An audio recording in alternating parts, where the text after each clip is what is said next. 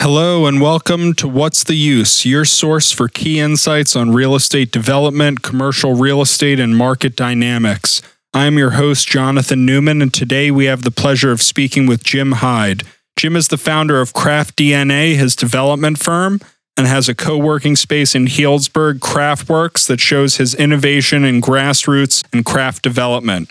He is the author of the ULI published book, Building Small. He is also the creator of the Small Scale Developer Forum, whose purpose is to provide a supportive network and education for developers working with small scale, incremental, and transformative development projects. And the next forum will be November 5th through 7th in Savannah, Georgia. You can find links to that as well as Jim's website in the description below. Jim is trained as a landscape architect and got his MRED from MIT. And that was probably one of the first MRED programs, wasn't it, Jim? It was the second, actually. It started after Columbia. Yeah. Excellent. And can you tell me a bit about that program and kind of how it gave you some extra tools to really do what you're doing today? Yeah, it was a great program. I was trained as a designer, so I spent a lot of time kind of vacillating whether I wanted to go for business or go for more design. Ended up deciding I wanted to go for the business. Really was fascinated and challenged by development and what was happening. So I thought it would give me more tools, and it really did. I mean, I think the design profession back when I was in school, and a lot of ways even today, still does not pay enough attention to what you might call the gravity of finance and some of the realities that you have to really understand. You may not like them, and you may want to try and change them, and that's great. We need people to do that. But if you don't understand how it works, you're really handicapped as a designer to try and make the kinds of impacts that we would like to make. And so for me, it was like learning a foreign language. It really opened up my eyes as to what many of my clients really, all the challenges they were working with and facing. And I think gave me a better toolbox to be able to communicate with them, both the value of good design that they may be underappreciating, but also for me to be more empathetic about the multiple things that they had to juggle in order to make the project succeed. So. Got it. And coming out of that MRED program, what kind of clients were you working with, beforehand? And did you envision yourself working with during the MRED program and then afterwards? Because I know that you're very focused on small scale development and, kind of grassroots building within the community to understand that value. So I'd love to learn more about how the MRED program propelled you to be able to do that. And that's a very interesting insight, and I had never really thought about it like that. But prior to that, I was doing what you might consider traditional landscape architecture, construction documents, planning documents, big ideas. I did find myself, and one of the reasons I went for the business degree, seemed to have a good way of working with clients, understanding their issues, managing, communicating, organizing the team towards some kind of a conclusion. And so coming out, I found myself doing less just project-specific design and more strategic work around tough problems of the built environment that usually was trying to leverage real estate development as the vehicle to make the change. So one of the big projects I got coming out was in Columbus, Ohio, where the Ohio State University had stepped in and was buying up large pieces of the adjoining neighborhood because they finally acknowledged that they cannot just ignore their neighborhood and let it, kind of run the gamut of disinvested landlords and people who really didn't care and put up as many students as they can in the housing. And so they, through their foundation, they started to take a very impact investment kind of strategy, buying up a lot of the distressed property. And my role was kind of orchestrating and managing this team that was dealing not only with physical form, but things like, how do you get the streets swept, when you got more cars on it than you ever can? And how do you deal with what had been a dumping ground for Section 8 housing in the neighborhood? So these things that were really these complicated, thorny built environment slash social slash real estate problems. And then the master plan that we did, actually got a lot of it got implemented. It's a very successful kind of turnaround of the neighborhood. And it was using the power of real estate as the way to create change, without it being a single project. So anyway, so those are the kind of things I was doing. And I was doing a lot of big projects overseas, a lot of stuff in China. Everybody was working in China at that time, but really found, I think, a personal passion and excitement when I would go to the cool little places in whatever city I was in. And so while, the paycheck and the projects were big, the soul searching and kind of the sense of inspiration and excitement really came from stuff that was small. And so I found myself more and more. And the other piece of that was I was still doing a lot of consulting, and I really wanted to get my hands dirty and do some projects. And it's hard to, you're not going to start with a 200 unit apartment. You're going to start with something small. So I started doing smaller projects and really found that it just, it was very, very gratifying, very fulfilling, maddening, difficult, challenging. But when it was all done, I loved the crafted nature of a small project, hence, the name of my company, Craft DNA. So it's amazing that the MRED program gave you those tools to be able to work on transformative real estate. And that's kind of what I want to talk with you about today. I'm sure our viewers are very interested to find out about how they can see an opportunity where most people would see a dilapidated building or a neighborhood that hasn't changed over the past 10, 20 years to transform that neighborhood. And it sounds like that's some of the work that you were doing in Ohio. And so I'm interested to hear, going from that kind of large master plan development to being more focused on small scale. How does transforming a neighborhood fit into those two? Because I feel like sometimes in order to really transform a neighborhood, there needs to be this holistic approach. But then also those people that live in that neighborhood and the people that come into the neighborhood and invest in the neighborhood are going to be the ones that make the difference. So how do those two kind of ideas fit together when you're looking for opportunities to transform some real estate? Well, it's a great observation. And I think in some ways it is the tension that lies between the notion of small and the notion of big. And I think for years, the real estate industry, and for better and for worse, and for practical and for maybe lack of tenacity, the solution to disinvested neighborhoods is, we need to come in and we need to buy up 4 blocks and we need to bring in the formula, ground floor podium with 3 or 4 floors over it. And we'll put in some retail that, we'll find we'll hire name that broker who will bring in the credit tenant and, and all that kind of stuff. And so all these neighborhoods start to look like all the other neighborhoods. And you do lose, as my friend Liz Dunn says, kind of the soul of the places. So the alternative approach is this incremental, small scale grassroots. And it means that the transformation doesn't occur overnight, but I think it also means the transformation is enduring and it is organic. So, we've all seen these big mega projects that open up with great fanfare and they cut the ribbon and they talk about how many jobs were created. And 10 years on, they look awful. They look like they don't belong. It's a whole different group of people than were there originally. And the authenticity and the sense of place that either made it interesting, or was it the essence of the place that's been lost and it's been replaced with this kind of homogenous, formulaic thing that's been brought in from everywhere else. So the small approach is, people like so many of the people that are involved in the small scale developer forum who are working, one building at a time. And as I talk about in the book, I think the real power of this smaller incremental approach, yes, it's harder. Yes, it takes longer. Yes, it's more difficult to finance. But what it means is you do 1 or 2 surgical strikes what somebody in one of our forums once called urban acupuncture, which I love. You do 1 or 2 surgical strikes, and it creates a bit of a flywheel effect. And a couple of things happen. One is the neighborhood now doesn't feel like they've lost 2 blocks to some soulless, homogenous thing that's been imported from, whatever that developer does as their bread and butter.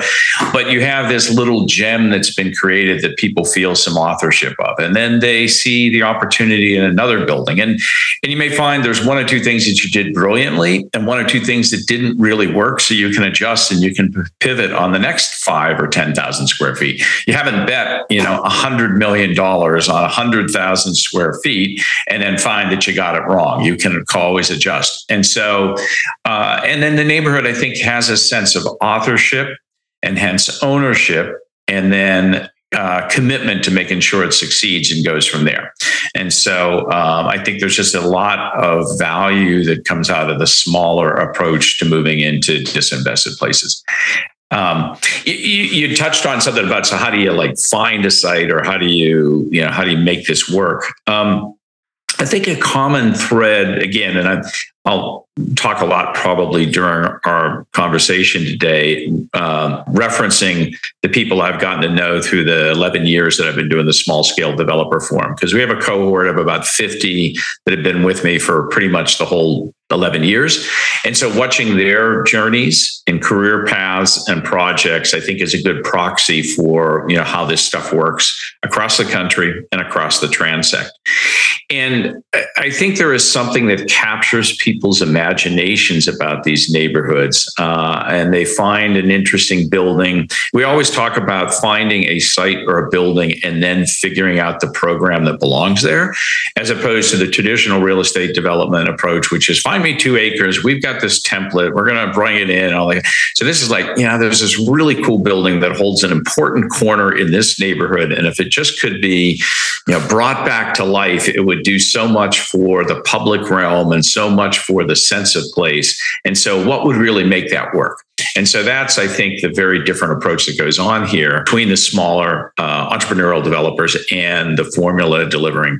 So location is so incredibly important for a community, right? Because as you said, you might have these historic buildings in a central location. And back in the Roman times, you had the forum, and then that's where everyone would gather. And it kind of was like the beating heart of the community. So you're saying for small scale development, it's really important to be in touch with kind of where people gather, where those places are going to be. And that might be one of the most important things, or?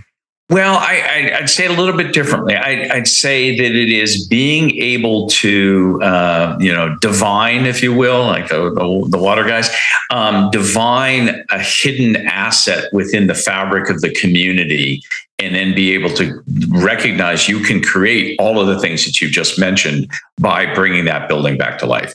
Because if you try to go to those areas that already are where everybody gathers, you're priced out.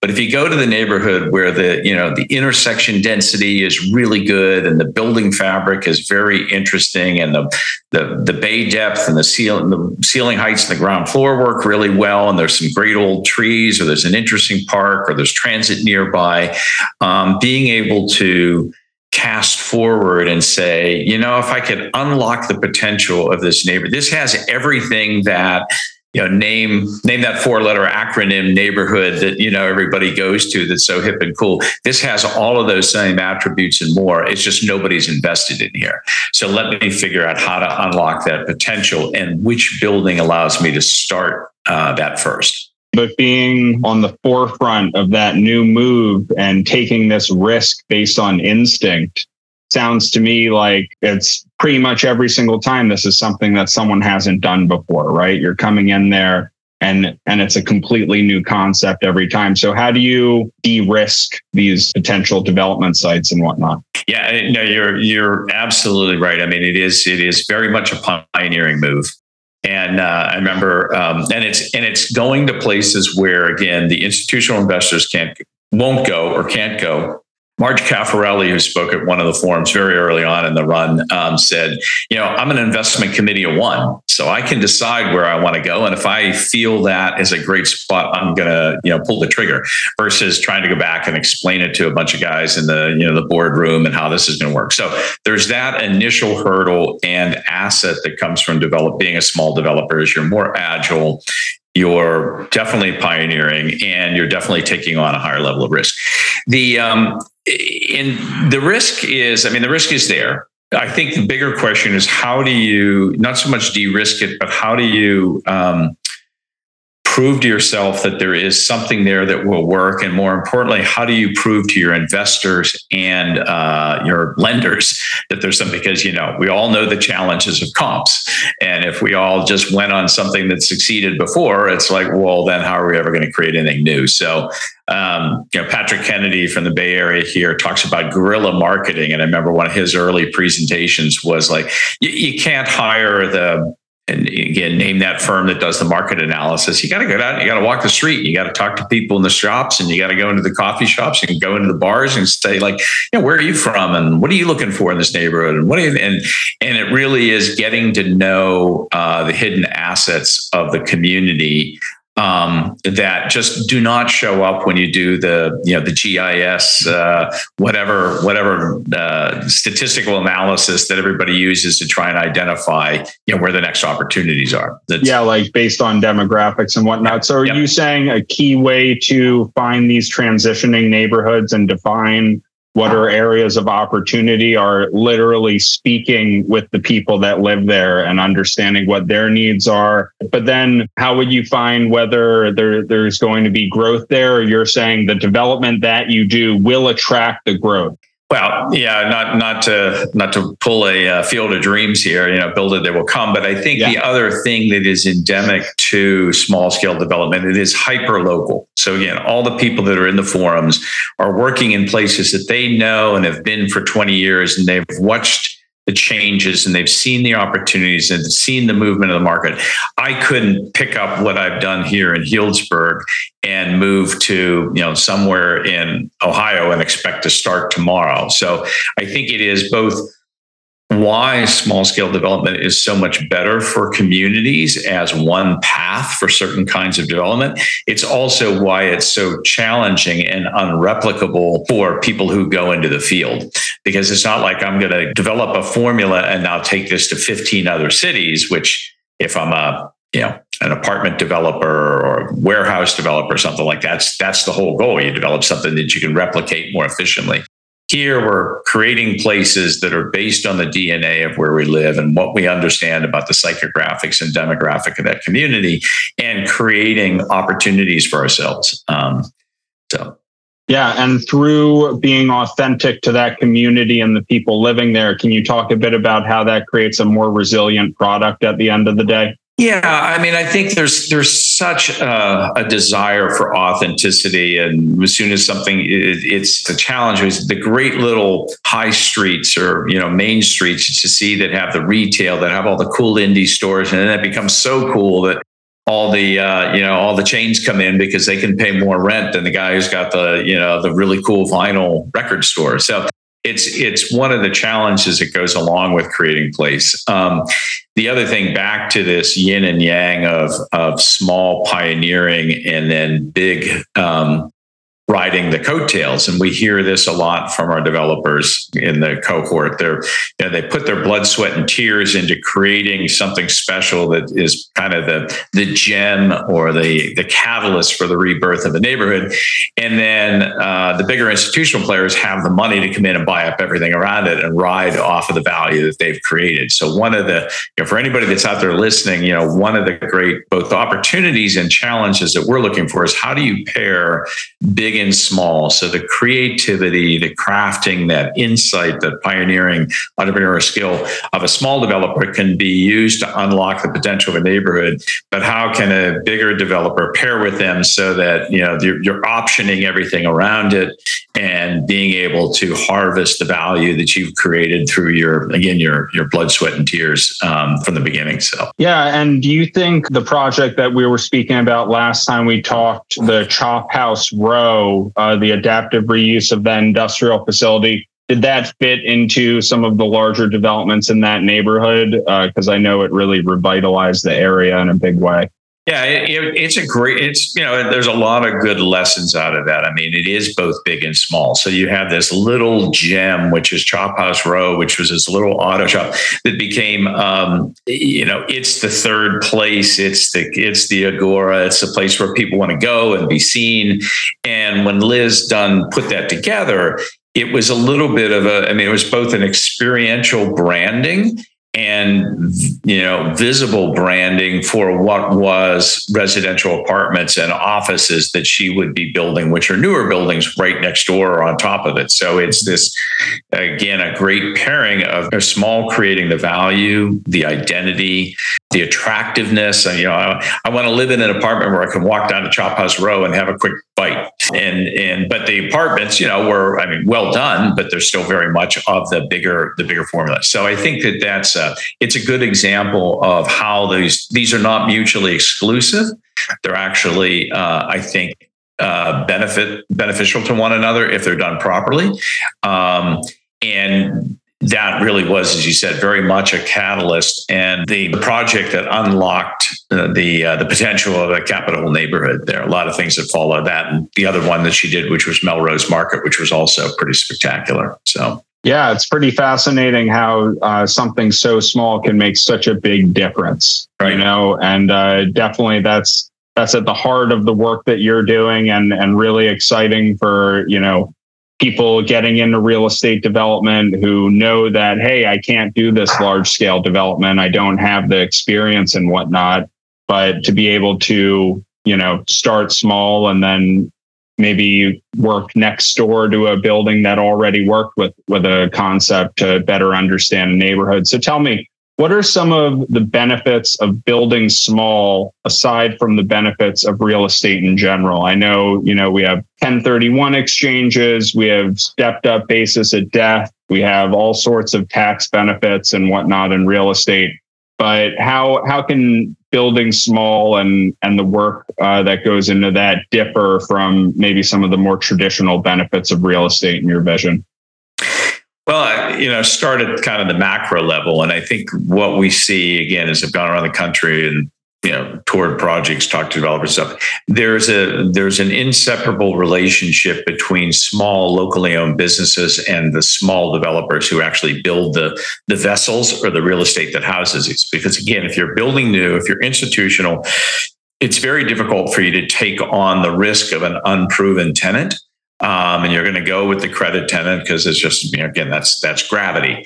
But the small developers are, they're living in an ecosystem where they're entrepreneurs themselves. They're looking to do something different, and they want to brand their building with the cool bike shop / coffee shop or the really great restaurant. And what we see a lot of times is the developer is actually going into business with the tenant because the guy that has the great coffee shop, bike shop might be brilliant at both, but not very good business person or doesn't have the capital to get started. So we see a lot of these very interesting collaborations, and it gets to this idea of real estate as the means to the end, as opposed to the end itself.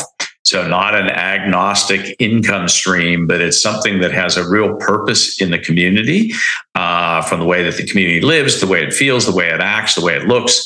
But at the same time, it is producing economic benefits to the community at large, but also to me as the individual developer.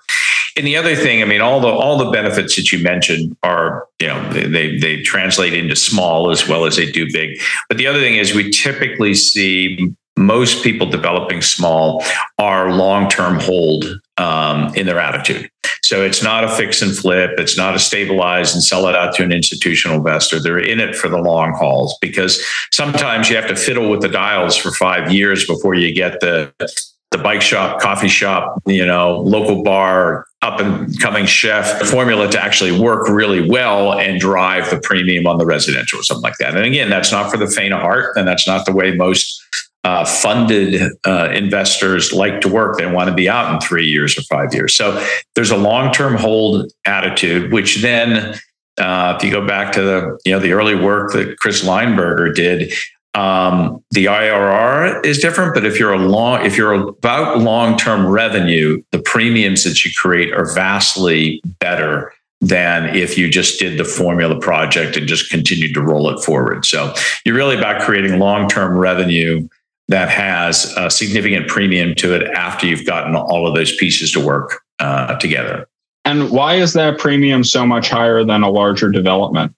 Well, it's in the ULI speak, it's the place dividend. I mean, these smaller projects that are handcrafted, that are curated and carefully executed and managed and dialed in, create significant sense of place and authenticity. And we're in an era where people are willing to pay for that.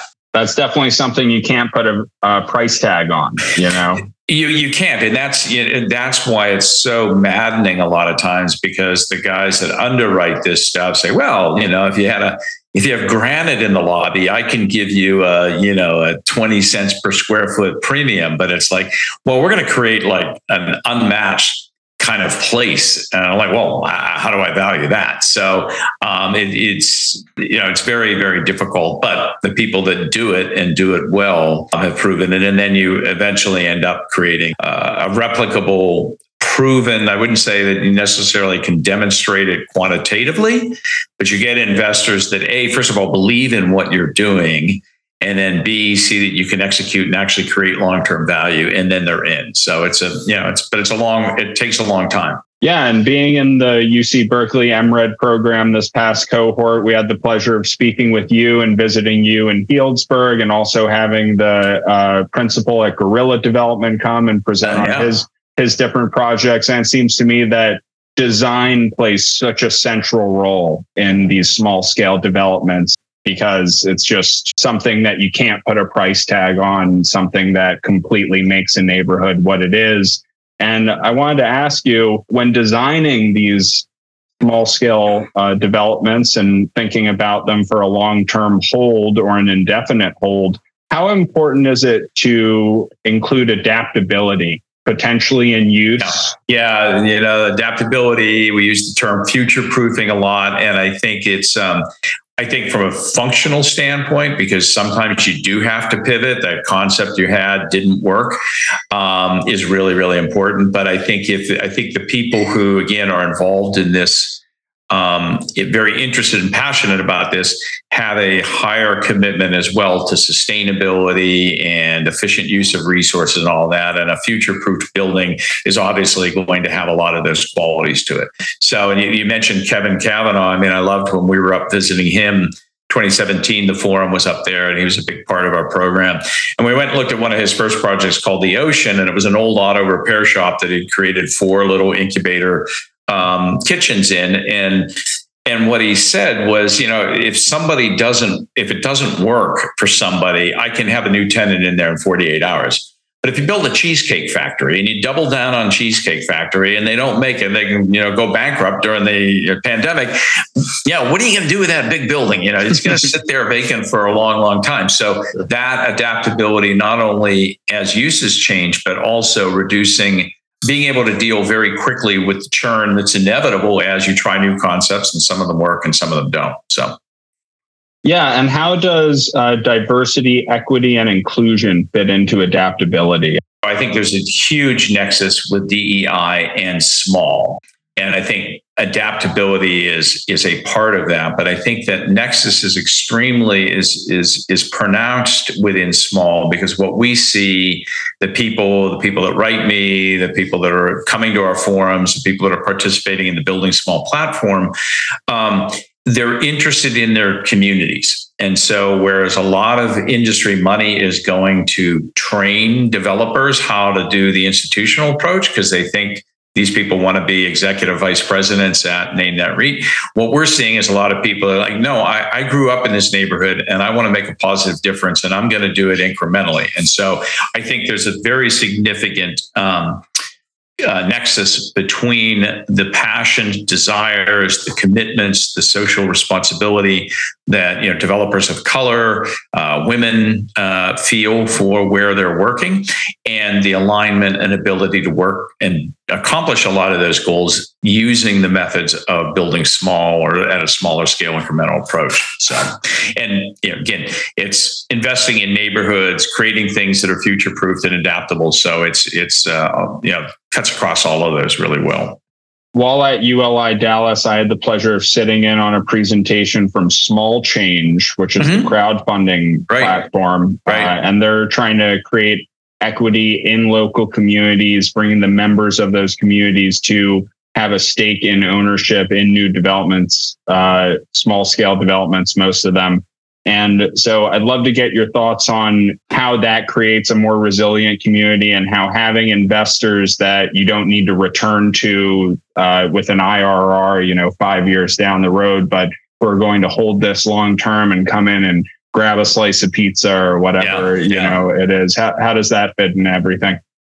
Yeah, it's great. And I know Eve really well. She's actually been a big part of our program, and she's done some, she's doing God's work by trying to break the back of the typical funding model for small developers. But